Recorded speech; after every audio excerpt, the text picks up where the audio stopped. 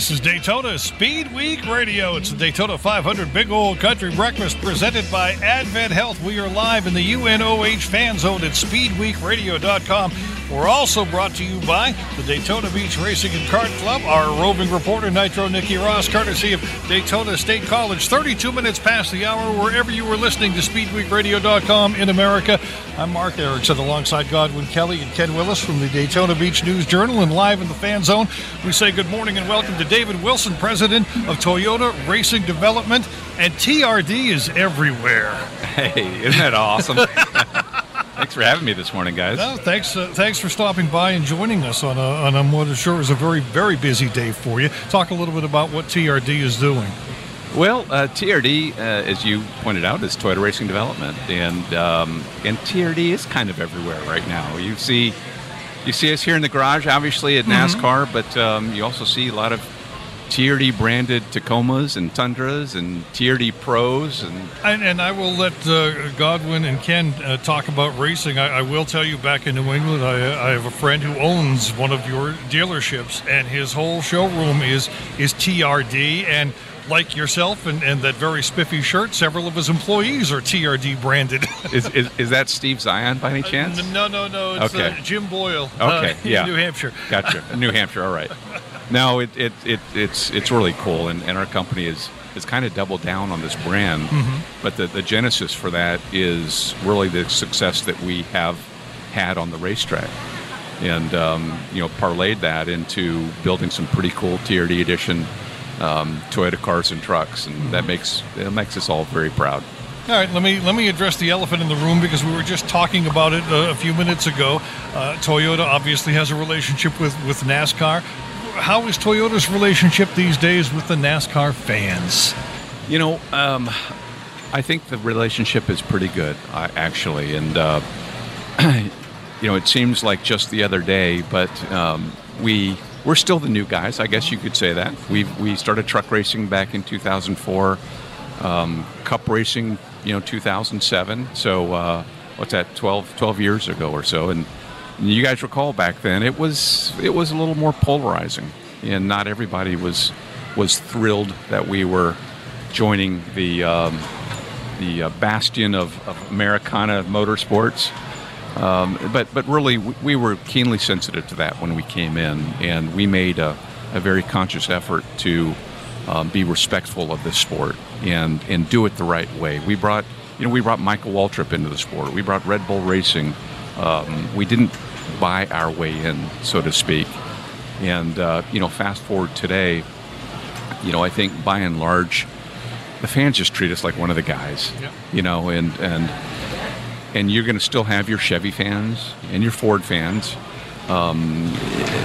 But, even those guys, I think, respect the fact that the sport is healthier because Toyota is a part of it. And we're proud of that. And I think the sport, needs all the manufacturers it can get. And really, we want to compete with more than just Ford and Chevrolet. And we hope there's some new manufacturers joining us in the years to come. What was Toyota's first racing endeavor? What type of racing?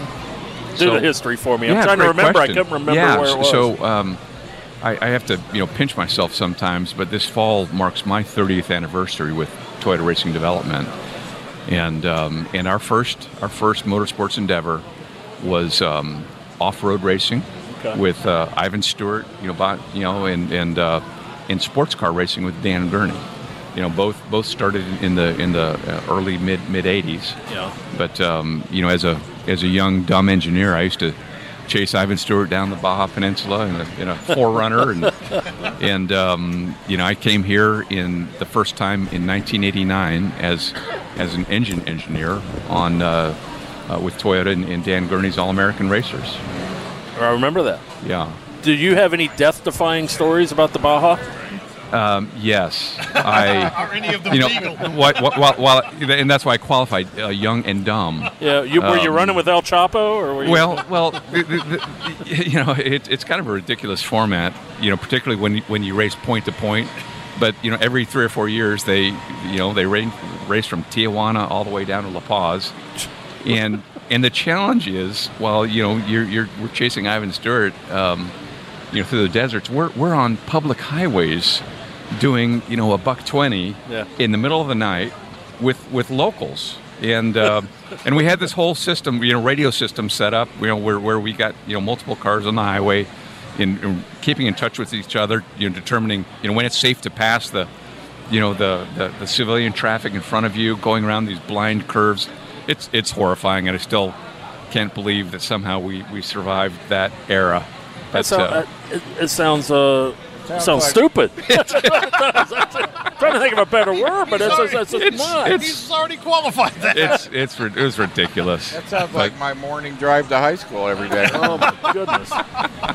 Well, Godwin P. Kelly, do you have any questions for David that don't involve illegal activities?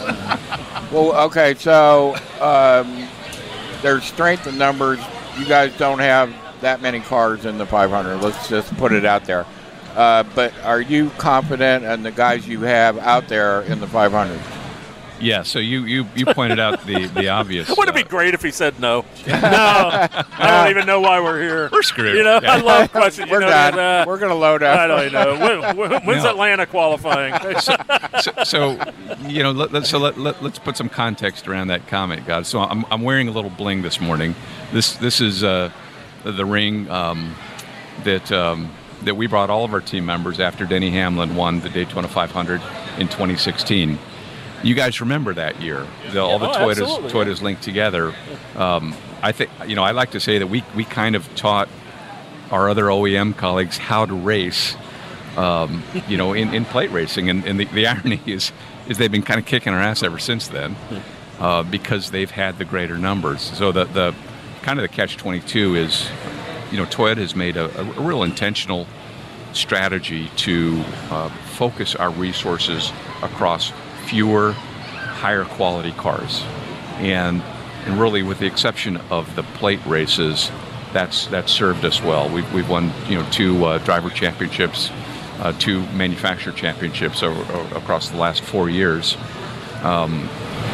But today is a team sport. It's not about an individual cannot win today. The winner of this race will be a part of a greater team. And so for Toyota, the good news is our drivers are thrilled with their speed. They're happy with their engines. And drivers are never happy with many things. But they recognize that the Toyota family is going to have to be very deliberate, working together as much as possible to have a shot to win this race this afternoon. We've got to have 4 or 5 Toyotas, linked up or in the same zip code, with 10 to go this afternoon to have a shot. I'm going to ask you this question so that you have the opportunity to tell everyone how smart I am. My sleeper pick today is Matt DiBenedetto. Now, how smart am I for that, number one? And number two, what chance does that team have going forward this year to somewhat replicate what the old 78 team did, if not to that level, at least to where that 78 team was maybe 4 or 5 years ago? So, what kind of step forward will we see from Matt and Levine Family Racing? So part one to your question, he has arguably the best shot he'll have all season to win a race this afternoon, and we all know that that's a byproduct of plate racing today. Michael Annett winning his first race yesterday, Austin Hill winning in a Tundra Friday, his first NASCAR National Series race. We love the fact that Matt is back in the Toyota fold. He started with Toyota, back a few years ago, and he is so enthusiastic, positive. It really lifts everybody's spirits when you're around him.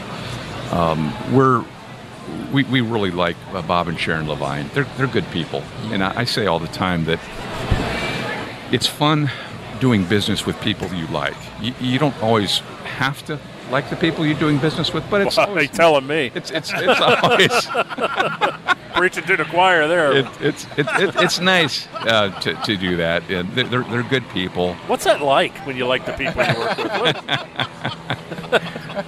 They're good people, and what I respect about Bob is he made the conscious decision to invest in his team and try. He made some decisions that that weren't necessarily inexpensive to improve the people, to improve the hardware that's underneath them. Now, I'll be very matter of fact in answering in part 2 of your question. This isn't Furniture Racing .2. It's not the same kind of alliance. To be perfectly candid, I don't think we'll ever see an alliance quite like that. That was, I like to say we captured magic in the bottle with that alliance between Toyota Furniture Racing and Joe Gibbs Racing. But having said that, in back to one of my earlier points, we need Levine Family Racing to be better. We need another team alliance. In a perfect world, I'd like to have a third team with a couple more Toyotas in it. So I think the realistic expectation is for those guys to move from 25th to 28th to 18th to 20th, and that's a major step change. Yep. It's not out of the question that Matty D could make the playoffs, the top 16 this year.